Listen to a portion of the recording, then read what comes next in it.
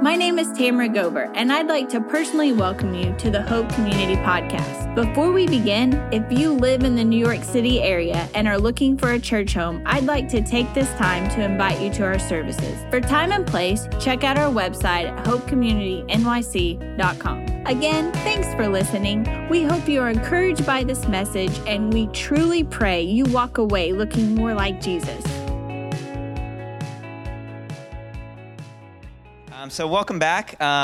We are in our summer series, Summer on the Mount, right? So we've been studying the Sermon on the Mount the last few weeks. Last week, we covered Matthew 5. We discussed Jesus and the law. And this week, we're going to be studying this passage together, Matthew 6, 1 to 18. The title of today's sermon is Jesus and Religion. Jesus and Religion. Here's the main idea of this passage.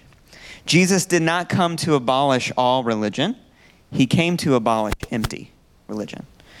Jesus did not come to abolish all religion. He came to abolish empty religion. Now, I just want to pause right here for just a second because there's a lot of misunderstanding out there about the word religion, right? So some of you, if you grew up in church, maybe you were triggered for a second whenever you heard the word religion.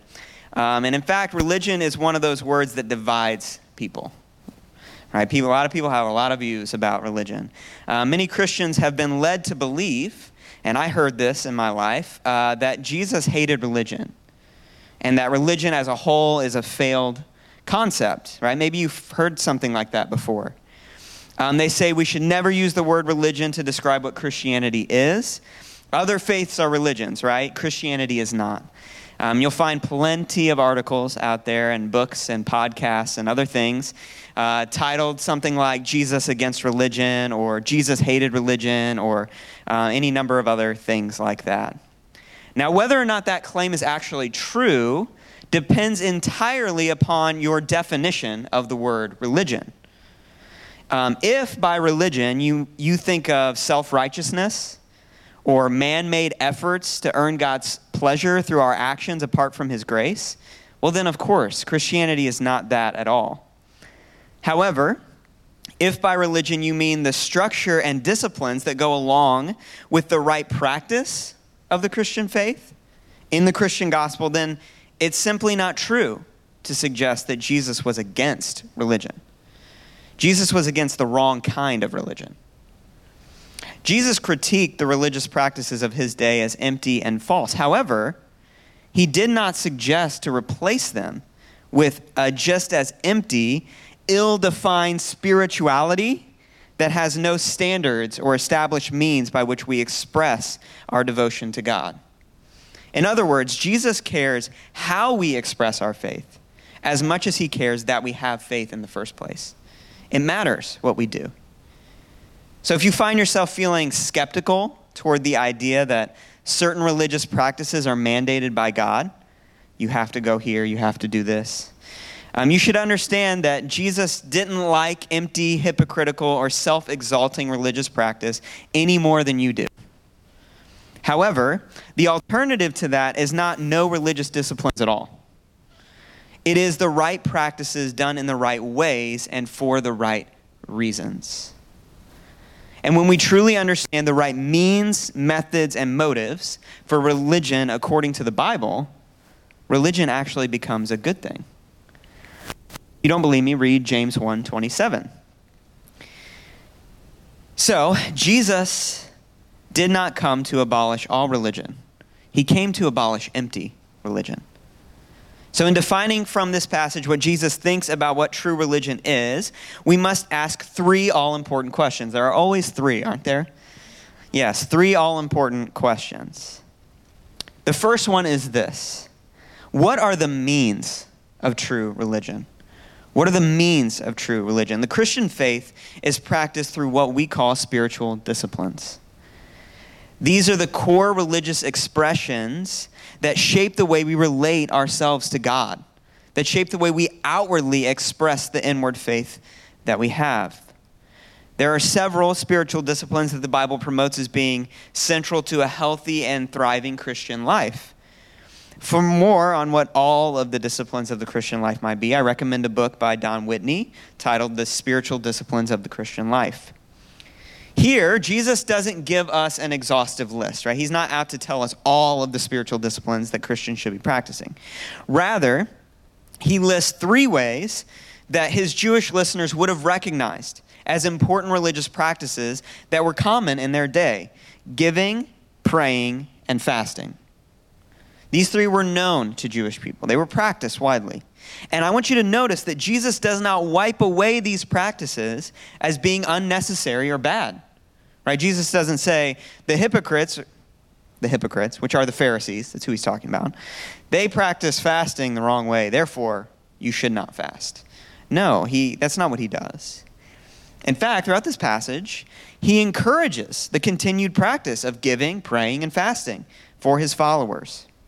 Now, the important thing is that he clarifies how these disciplines ought to be practiced in the right way, not that these practices in and of themselves ought to change. That's an important distinction I think we should make. And it's really significant for us that we're living in a day, and you all have experienced this, I know. We are living in a day where set forms of religious expression are seen as oppressive to true faith. Rituals and habits are often understood to be empty and void of emotional expression simply by existing.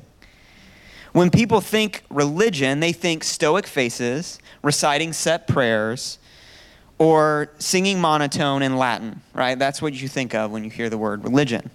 However, Jesus, being the religious man that he was, knew that this was a false assumption, right? The problem is not religion. At least not the religion that was being practiced here. The problem is the people practicing it. The problem is their means, their methods, and their motives.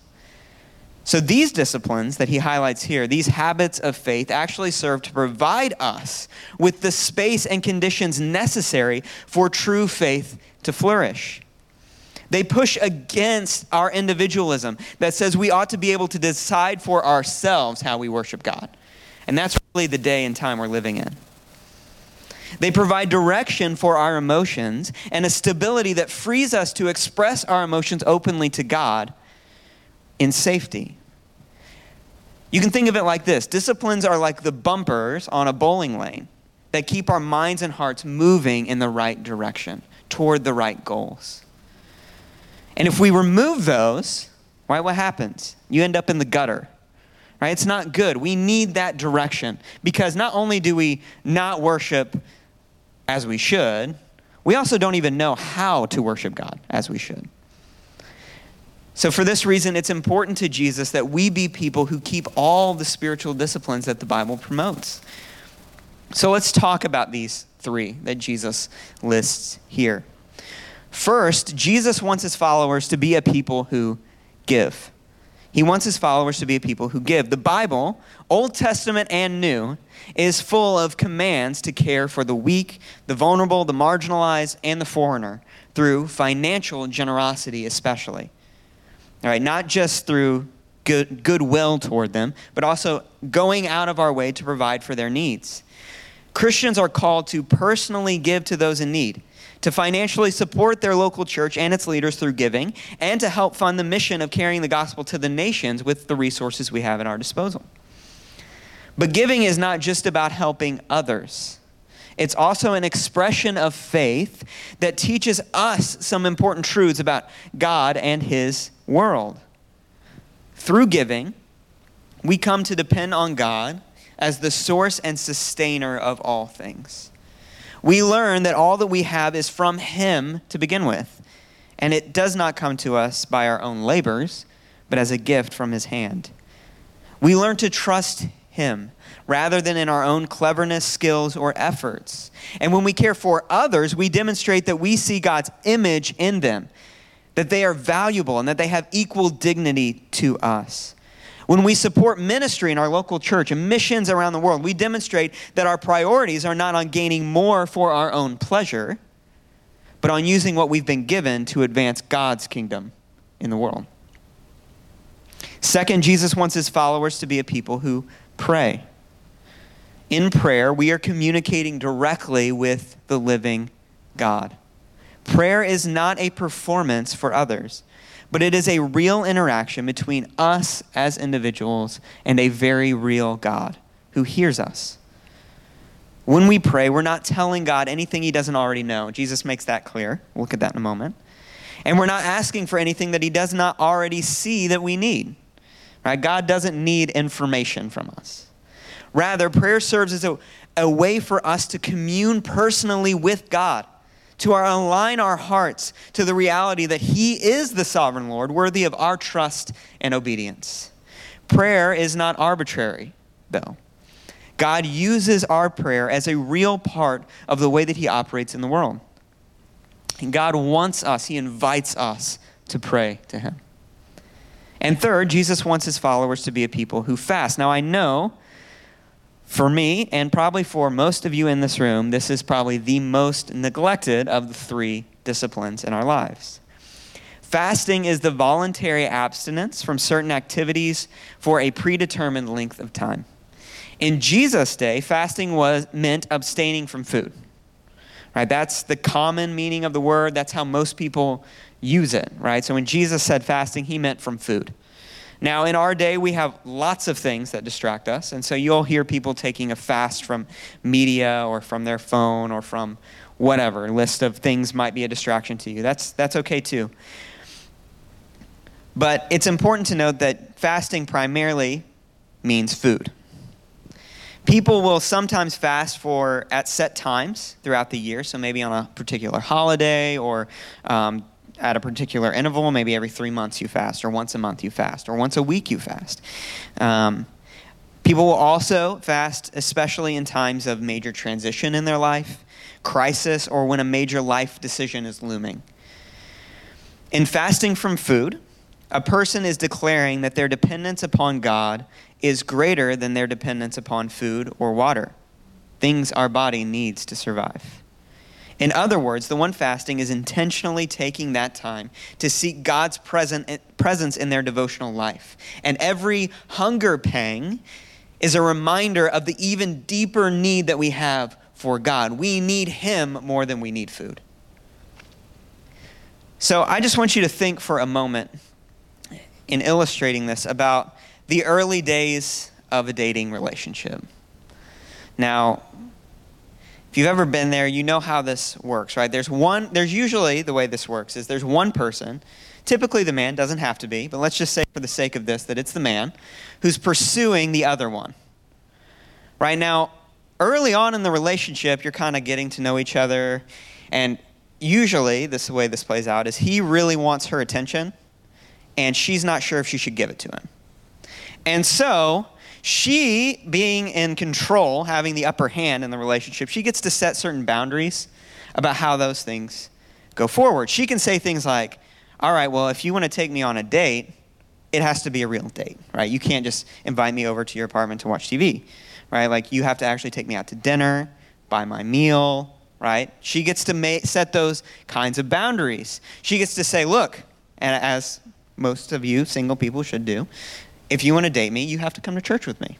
Like, that's one of the stipulations, right? Or if you want to see me, you have to go to this place or do this thing or whatever, right? And that's just the way it works, right? If you're the one pursuing the other, you don't have the upper hand, right? You're at their mercy.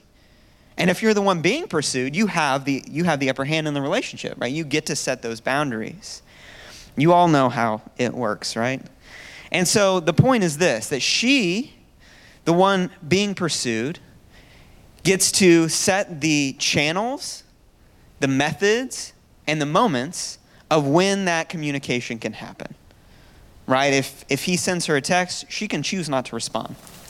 If he calls her, she can choose not to answer. If he asks her on a date, she can choose to say, no, not this weekend. Maybe next weekend. Try again, right? She has that power. Now, this is a poor analogy, admittedly, of what I'm describing here with our relationship with God. In reality, right, God pursued us first because we were going away, but that doesn't mean we have the upper hand in the relationship, right? He's God. The whole relationship that exists, it exists because he decided that he was going to be merciful to us. He was going to demonstrate his grace to us. And that means that God has the upper hand in the relationship. right? He pursued us out of his mercy, out of his good pleasure toward us. And because of that, he gets to decide how the communication in the relationship is established. He gets to decide and determine what channels we use to meet him, to see him, and to get to know him. It's as if God is saying this to us. I want to have a relationship with you. I want to know you personally and intimately. But here's how you can do that.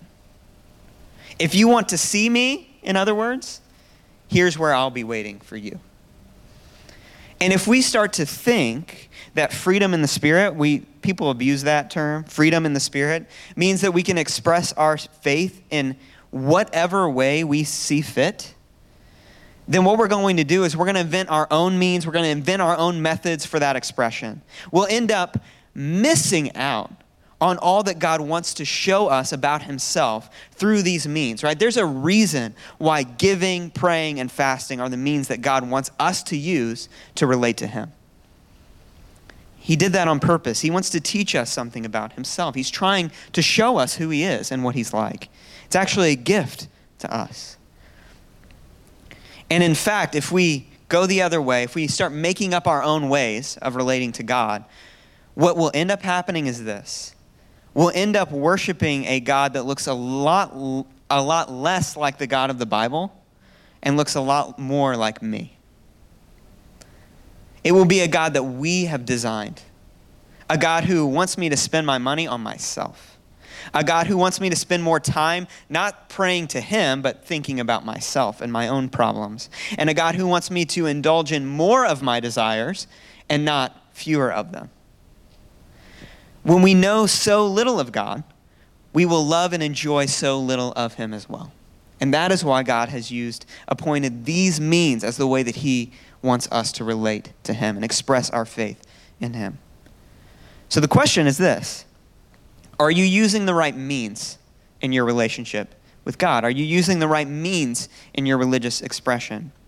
Jesus didn't have to have this conversation, right? He didn't live in a day where people thought Jesus was against religion, right? He had that understanding, or his listeners had that understanding. But for us, we need to start there. Let's just focus on these three. Are we generously giving? Do we spend serious, focused time in prayer? And, look, don't ask me this question. When was the last time you fasted? When was the last time that was a thing? Have you ever fasted before?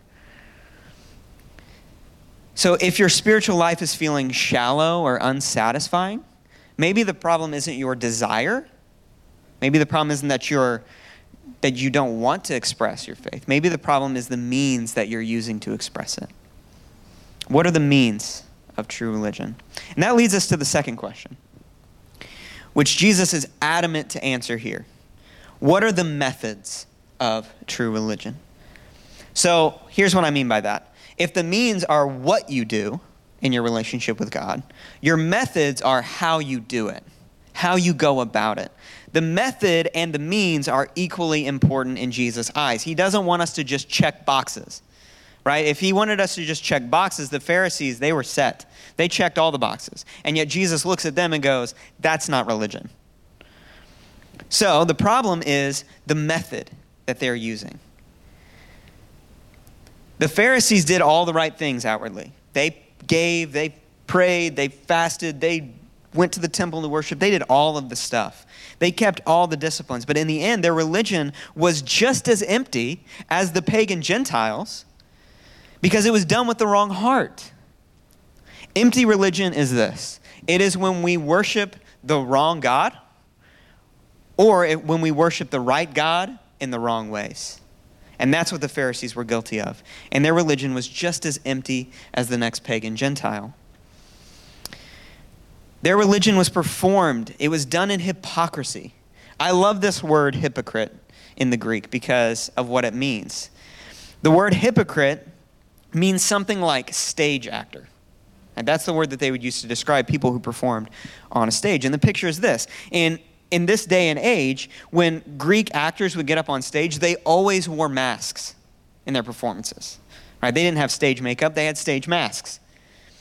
And so, what Jesus is saying is this: a hypocrite is someone who puts on the mask, who plays a part, who is performing, particularly not just that they're fake, but they're performing for the sake of others so that they'll be seen and recognized for their performance. The Pharisees were hypocrites because their public displays of religious faith were performances meant to depict themselves as pious and godly. They were playing a part, the part of religious elite. And in reality, they worshiped themselves more than they worshiped God. And this is seen in their methods. Okay, so Jesus begins by showing his followers that we should give secretly. That's the method of giving. We should give secretly. He says this in verse 2. Thus, when you give to the needy, implying you will give to the needy, right? I want you to give to the needy. Thus, when you give to the needy, sound no trumpet before you, as the hypocrites do in the synagogues and in the streets, that they may be praised by others. Truly, I say to you, they have received their reward. Now, I want you to imagine this for a second. I want you to imagine somebody comes in here and they say, I want to give to your church. And they got a trumpet player blasting the horn, and they're calling it out, right? Like, hey, look at his giving. Look, he's giving, guys. Do you see it? Look how much money he's giving to them. Isn't he so generous? That's what the Pharisees were doing. I mean, literally, can you get any more pretentious than that? Blasting a trumpet to announce your giving. They wanted their giving to be done loud and proud so that everyone would see their generosity and go, oh, wow, look how generous he is. And I want you to contrast this with how Jesus says giving ought to be done in verse 3. But when you give to the needy, do not let your left hand know what your right hand is doing. That's how secretive it should be. So rather than blowing a trumpet to announce our giving, we ought to make our contributions discreetly. In other words, look, it's not wrong if people know that you give. That's not Jesus' point here. The point is that we should never go out of our way so that others know we have given. Right? We shouldn't be talking about it. We shouldn't be announcing it. We shouldn't be pointing at it going, oh yeah, well, look at my bank account. Look how much I gave this month. Oh, did you see that? I'm so sorry. Right? Like, no, you should never go out of your way so that other people see your giving. It should be done with discretion. Whether anyone sees or no one ever knows, our giving should remain the same. I'm going to give the same amount whether there's a trumpet blasting or whether nobody knows. Nobody ever finds out. That's the method of giving. And Jesus goes on. He says something similar with prayer. He says that we should pray privately and plainly. And in verse 5, Jesus describes prayer like this. And when you pray, you must not be like the hypocrites, for they love to stand and pray in the synagogues and at the street corners, that they may be seen by others. Truly, I say to you, they have received their reward. Now, imagine this again, right? Imagine you walk into my apartment one day, we're going to have dinner, and I'm just standing there praying out loud like this. Lord God in heaven, would you just shower your blessing? Oh, I'm sorry, I didn't know you were there. Right? Like, that's the kind of performance that they were putting on. Now, notice here, Jesus is not talking about corporate prayer, so that's something different. Like whenever we all come together and pray and someone prays out loud. Jesus doesn't have that in mind. Jesus is talking about private prayer. These guys were praying about their own personal lives publicly, out loud, in front of everyone in the synagogue. They wanted to be seen. They wanted to be heard. Private prayer should be just that, private. Right? That's why Jesus encourages his followers in verse 6 to pray in isolation. He says, go into your room, shut the door, and pray to your Father who is in secret. Private prayer should be kept private. And Jesus modeled this himself. When he wanted to pray, what would he do?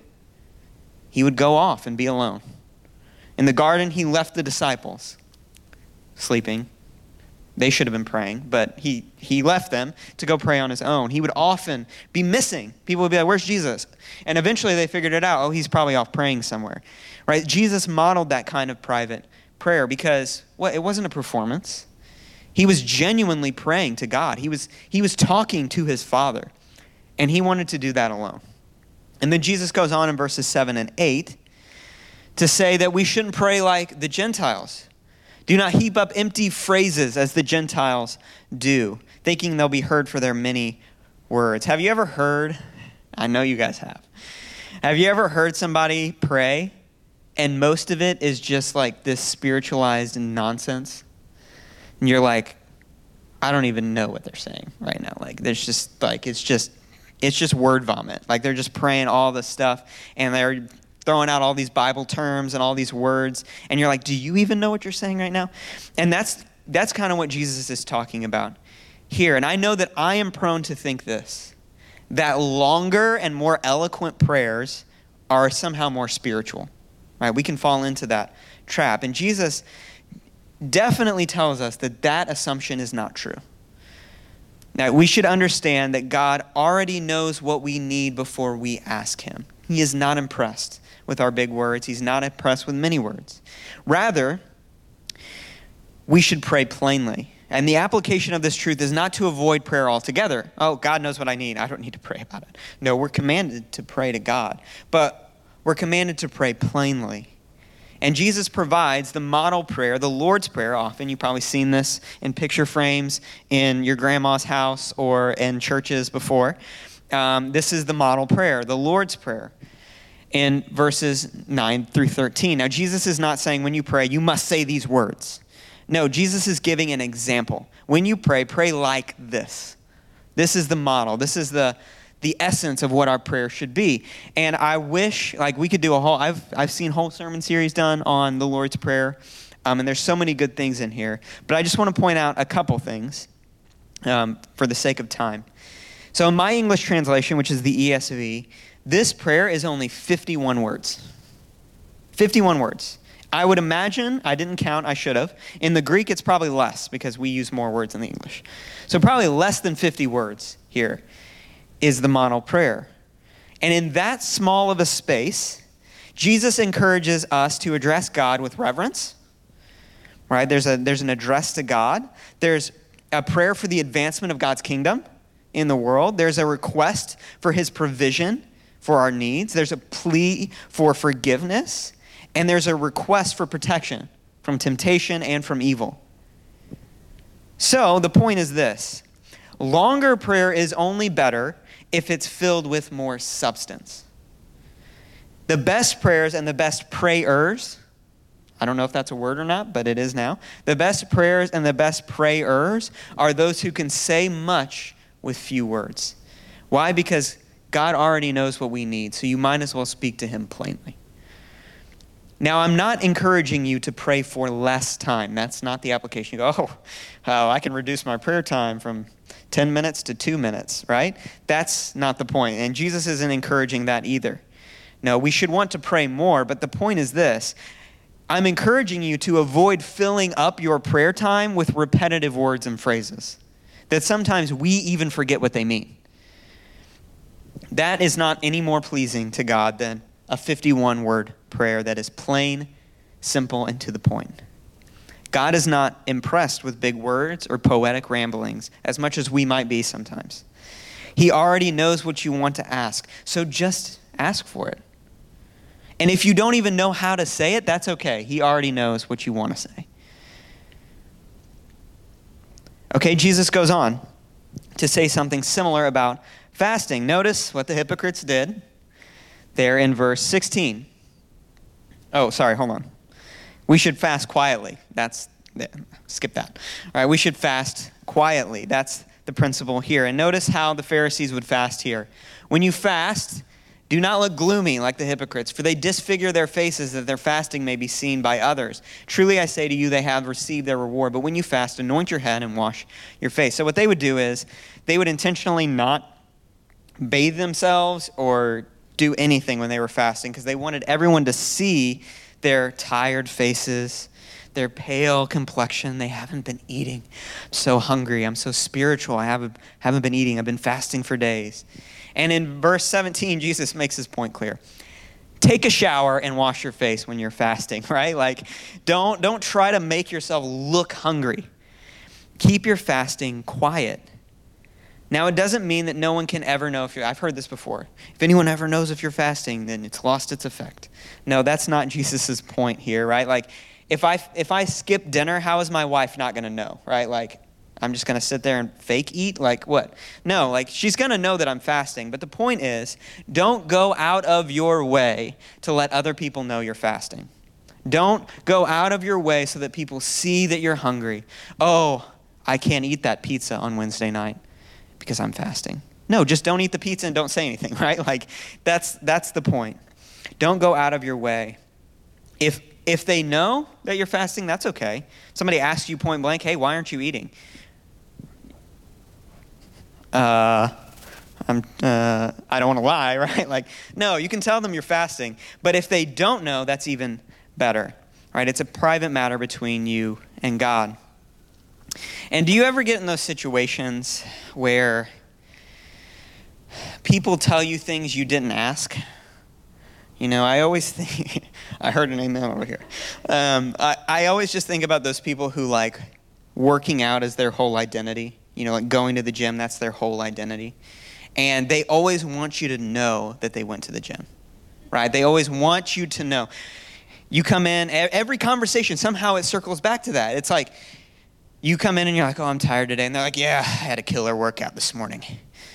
Like, okay, I didn't ask that, right? Like, or they always come into work wearing their workout clothes and they're like, I need to change here. You know there's a shower at the gym, right? Like, you just wanted me to see you in your workout clothes so I would believe that you went to the gym today, right? Every conversation circles back to that. Somehow, protein powder is connected to everything in their life. I don't get it, right? Like, and they're telling you about their workout routines. Like, no matter what, they're going to find a way to let you know that they go to the gym and that is their thing. Right, and that's fine if that's your thing, right? And it's always, I got to go to GNC on my way home. I got to do this, right? Like, it's always connected somehow. And if that's your identity, look, that's okay. I'm probably calling you out because I feel bad about myself for not going to the gym, okay? But the point is this, right? There are people, and we're all that kind of person about something, that we go out of our way to mention something that we're passionate about, right? There's the sports people and there's all of those things, right? That's always connected to that because it's very important to them. And this is exactly what the Pharisees were like with their religion. They wanted to go out of their way to make sure that you knew they were doing their religious disciplines. You didn't have to ask them. They would tell you they're fasting.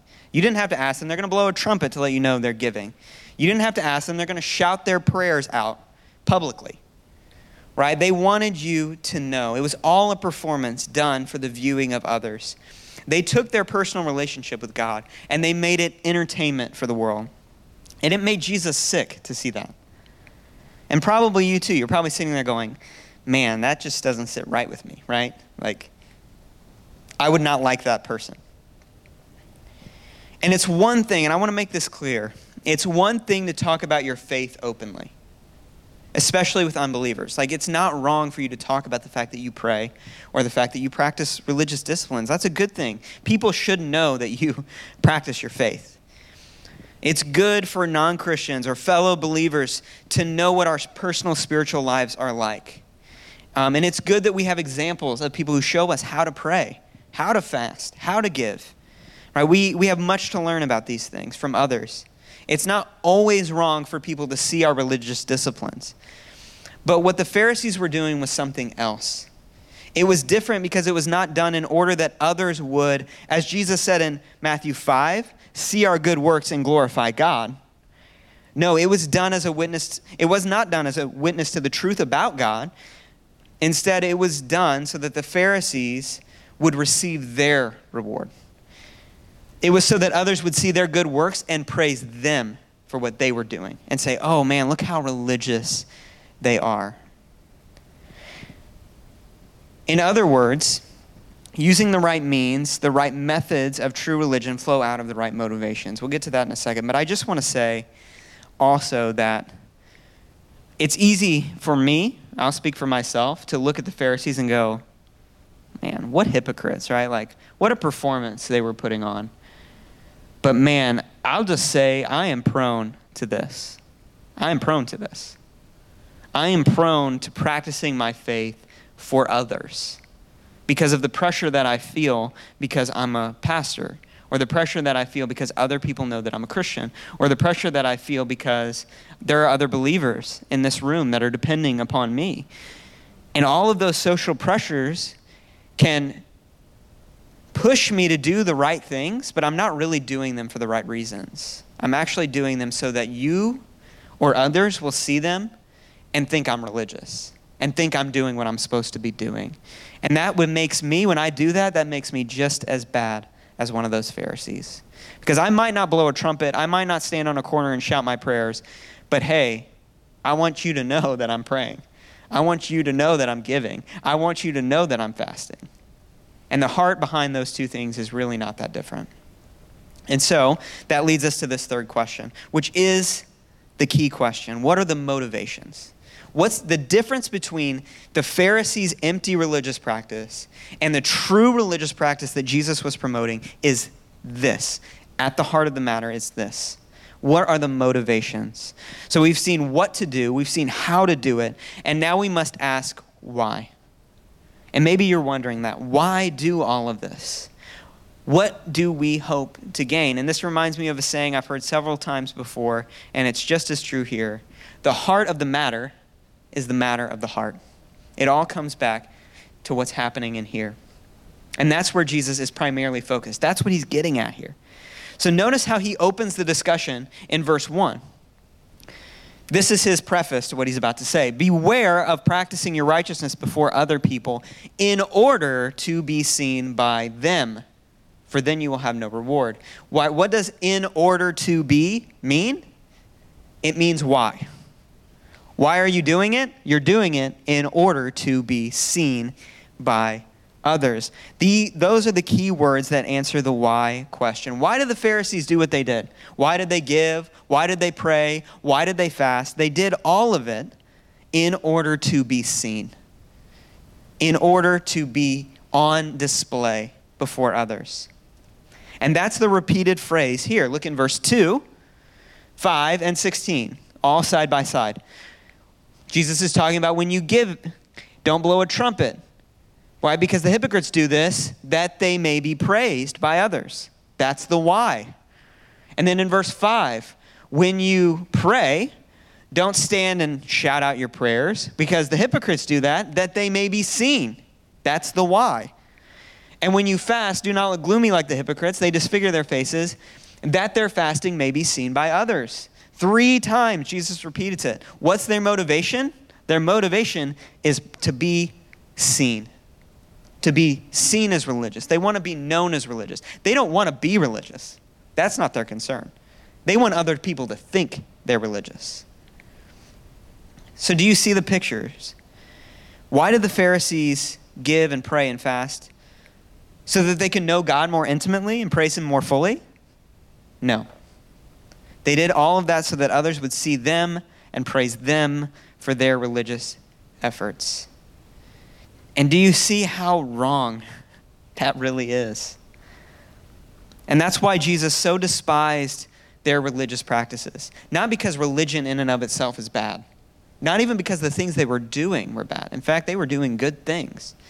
But because of the reason why they were doing it. What did they hope to gain? They took what was meant for the praise and glory of the Father, and they turned it into a performance for their own praise before others. If their religion was meant to exalt themselves, then who was their God? Their God was the one that they were worshiping. It was themselves. They had made themselves their own God. They lived to exalt themselves and to receive the worship and praise that was due to God alone. Because the reality is, if any of us do any of these things for the right reasons, we only do them because God was gracious to us. When people see giving and praying and fasting, they should think, wow, God actually wants us to have a relationship with him? They should not think, wow, look how religious that person is. And that's why Jesus says in verses 2, 5, and 16, this is the next slide, that repeated phrase again. They received their reward. They received their reward. they received their reward. The only good thing that will come for the Pharisees is the shallow praise and admiration that they receive from others, which is the thing they really wanted. And that is a passing, empty, and ultimately unsatisfying reward. The Father has nothing more to offer those who steal his worship for themselves other than the empty praise of people. And so if that's what you really want, you can have it. That's what Jesus is saying. But I promise you, it will not be enough. It will not be enough. Now I want you to imagine for a second here, a father and his daughter.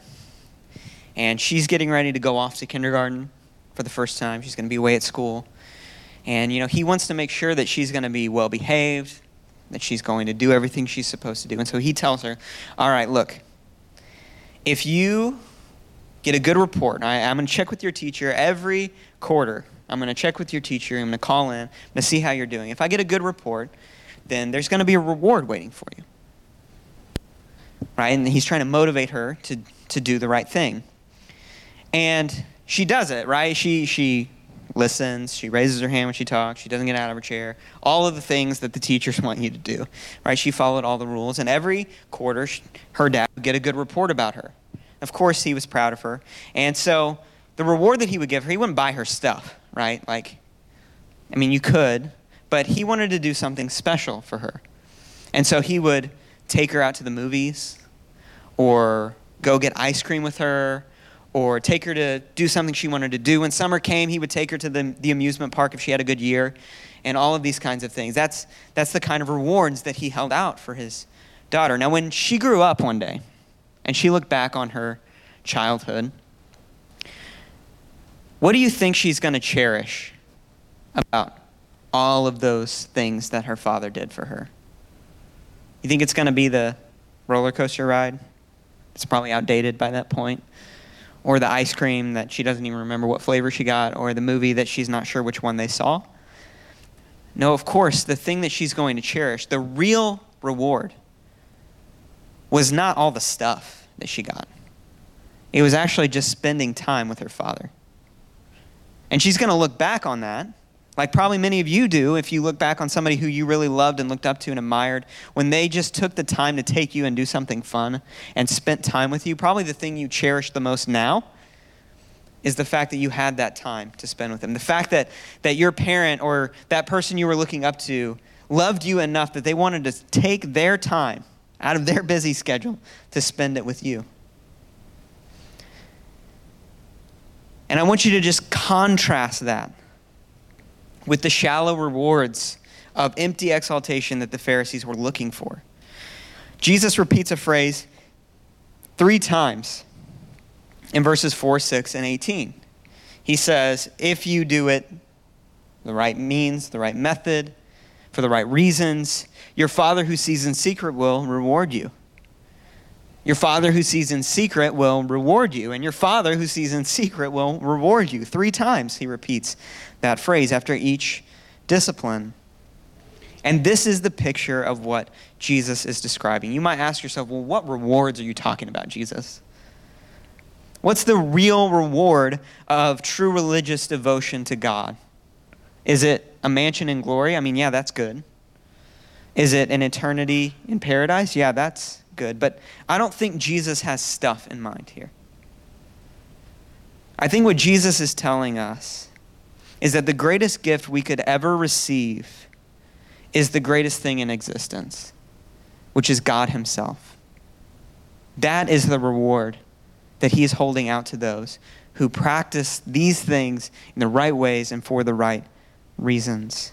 We receive the honor of knowing, loving, and worshiping the sovereign, wise, sustaining, good, and powerful God who was gracious toward us in our sin. To know that he wants to give us his time and attention. Just imagine that. The God of the universe who created everything, we are a speck of dust to him. And yet he wants to give us his time and attention. And he invites us to do it. He says, if you want to know me, this is what you can do.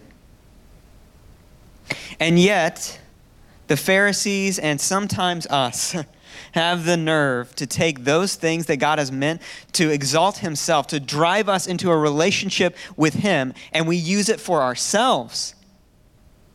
We use it to make us look good. We use it to feel good about ourselves. And so today or tomorrow, when you open your Bible, or when you sit down to pray, or when you prepare your next giving, or when you plan your fasting, because all of you are going to do that probably. Tomorrow you're going to be like, I need to fast. And when you do that, you should do that. And when you do that, I would just encourage you to stop for a moment before you do anything and ask yourself, why? Why are you doing it? Is it mere obligation? Because you think you should? Is it because you think you owe something to God because of what he's done for you? Are you doing it, as I often do it, to feel good about myself? Man, I really want to check that box off today. Or are you doing it so that you may know the Father who sees and knows all things, the God whom you have entrusted with your whole life and your whole being? Are you seeking after him? And if that's the heart behind your means and your methods, your reward, it won't always be immediately apparent. I'm not saying tomorrow when you open your Bible, all of a sudden, it's going to be like, oh, I know God now. No, it won't always be immediately apparent, but we can know from Jesus' words here that if we do that, the reward is absolutely assured. He will reward us, and he will reward us with the gift of knowing and loving and worshiping him. And that is the greatest gift we could ever receive. Thank you for listening. For more information about our church, please visit our website at hopecommunitynyc.com.